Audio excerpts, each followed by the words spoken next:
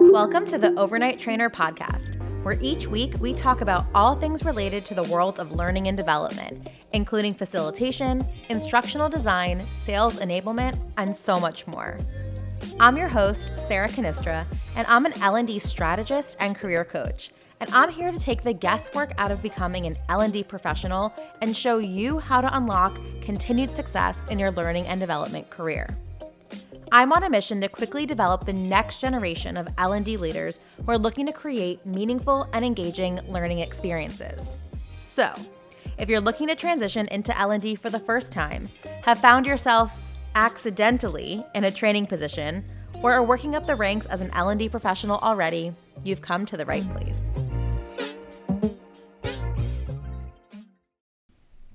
Hello, everyone. Welcome back to another episode of the Overnight Trainer podcast. Happy whatever day it is to you that you are listening to this. It is Monday for me, and I have two huge things to celebrate.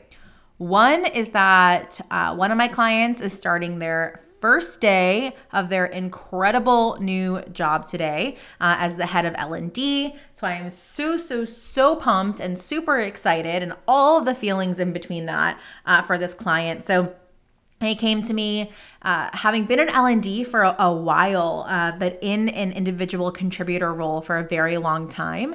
And this person's skills, abilities, creativity was not being utilized to their greatest potential. And they knew that, and they had started the application process of some roles before working together. But we started working together several months ago. Dived very quickly into what their niche was of leadership development, being able to be strategic, which is one of their top strengths in Strengths Finders, and really create this incredible role for themselves and this niche for themselves. And so they just started this week. So happy first day. You know who you are. You know I'm so proud of you. And one of my favorite things about this job that was an unintended side effect is how my incredible clients become my incredible friends. So I'm super excited for you. You know exactly who you are. So that's my first celebration. Second celebration is holy cow. It is popping off right now inside the group coaching program. So we officially started last Thursday. So that's like 3-4 days ago. And people already have interviews lined up, finding their niche. Someone has, found like their dream role essentially. I'm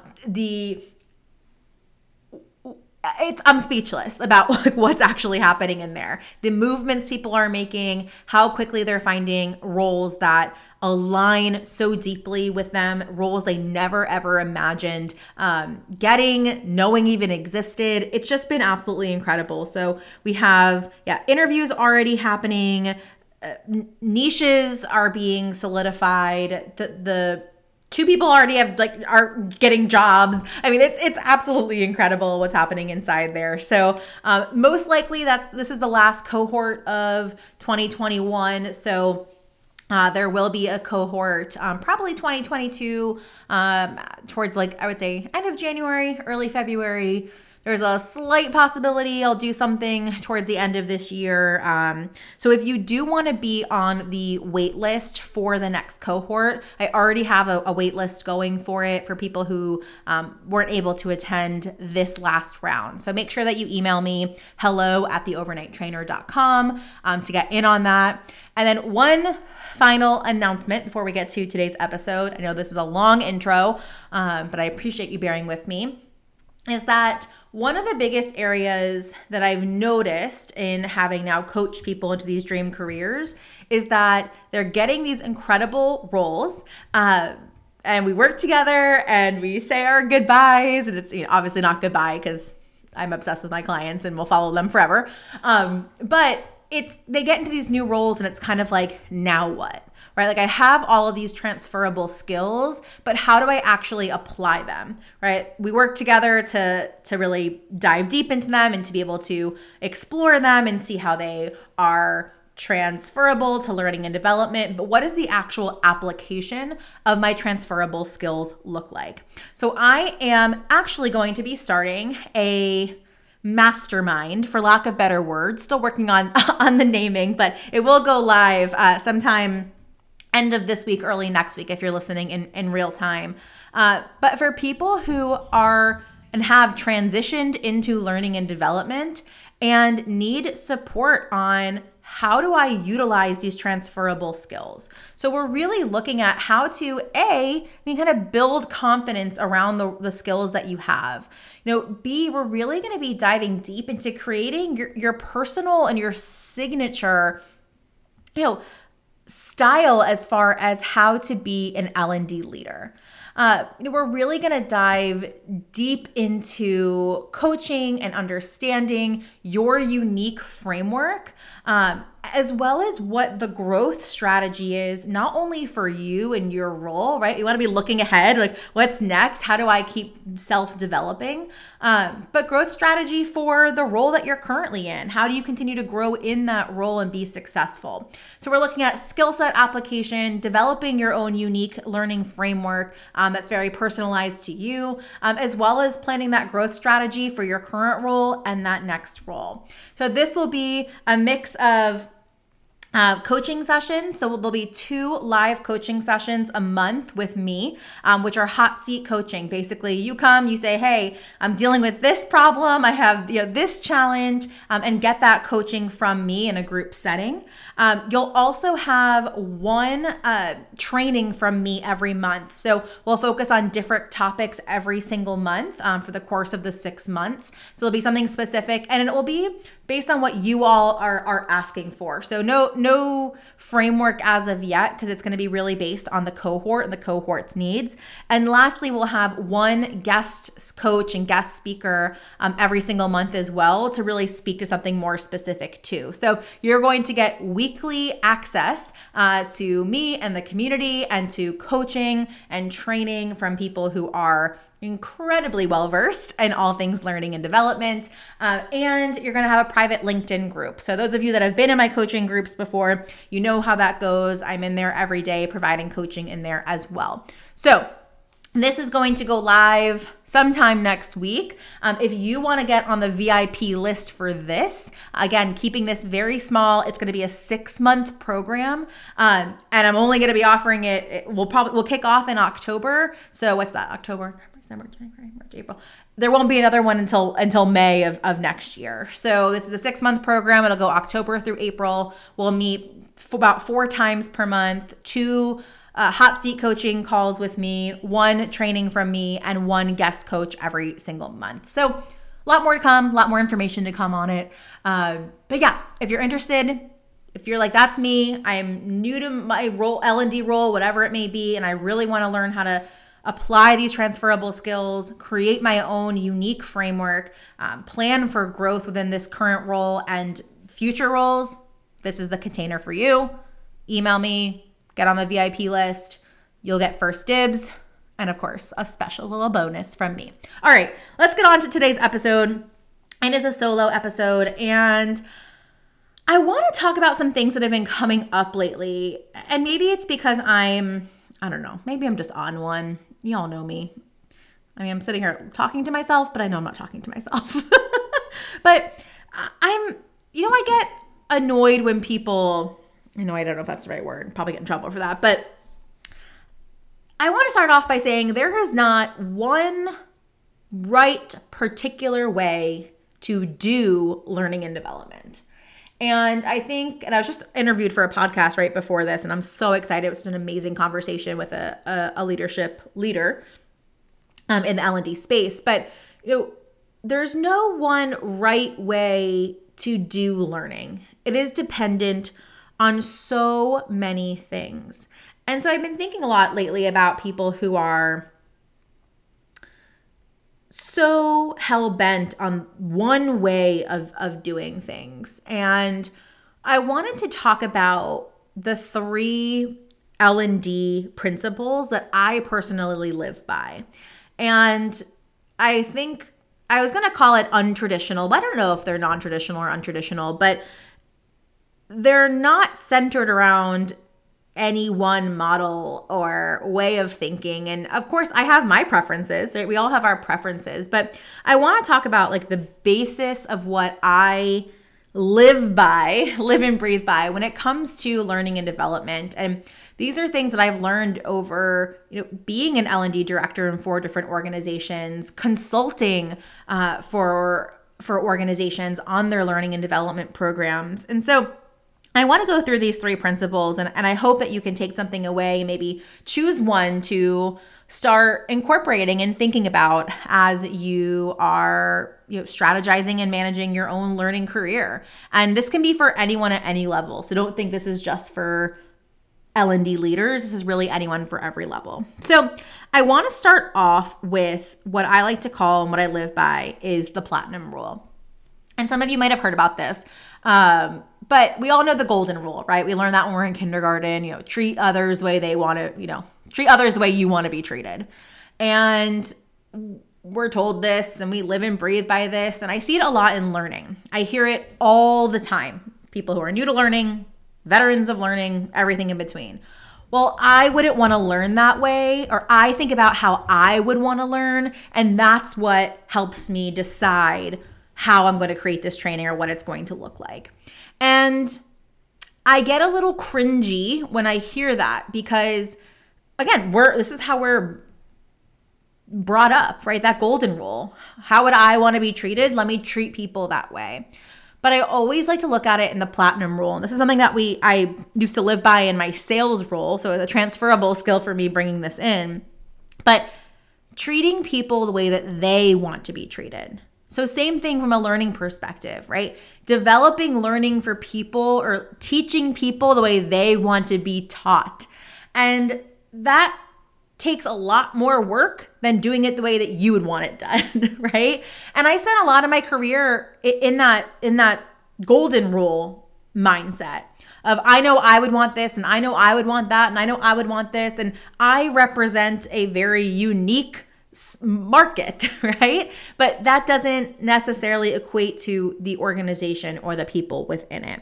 And so thinking that in mind, right? And being able to do research and thinking about who are the people I'm going to be facilitating to or creating learning for, when and where do they, need this? How best do they learn? And I'm not talking about specific learning styles, right? But, how much time do they have to learn? Really diving deep. And this is something that, and you all know I talk about learning cluster design a lot, but in that model, when we talk about doing persona work, right? And Crystal Kadaki and Lisa MD Owens talks a lot about understanding the personas, and a lot of it goes into that, right? That is the platinum rule, right? Being able to look at when and where and how people learn and how much time they have, and are they on the go or are they able to sit at a computer? Are they on the floor or do they have to learn, while they're on their 15-minute breaks, right? So really being able to think about it from the perspective of the learner rather than of myself. So shifting from the golden rule, which is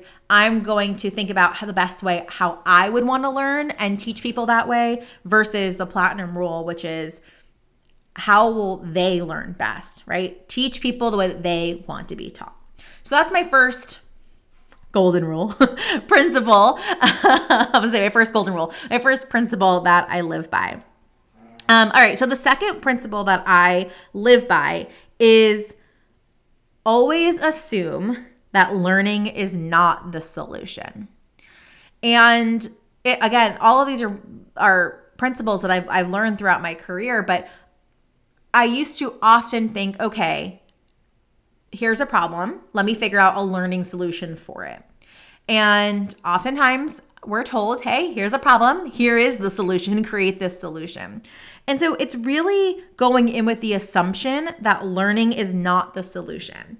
And people get hyped about this one a little bit because our job is to create learning, right? And some people think that as learning professionals, we should just shut up and create learning, which I do not agree with, as you can probably tell by the tone of my voice. So, part of this job and to do this job really well is to have a consultant mindset. And I talk about this a lot just in general of being a great L&D leader and having that ability, but also within your role as an individual contributor, having that consulting mindset of what are all the solutions and looking at learning kind of outside of traditional training, right? So it's really thinking about what could all the other possible solutions be that are not learning, and can I help make an impact there? So it doesn't mean that you get to kind of wipe your hands clean. I'm doing a wipe your hands clean hand motion right now.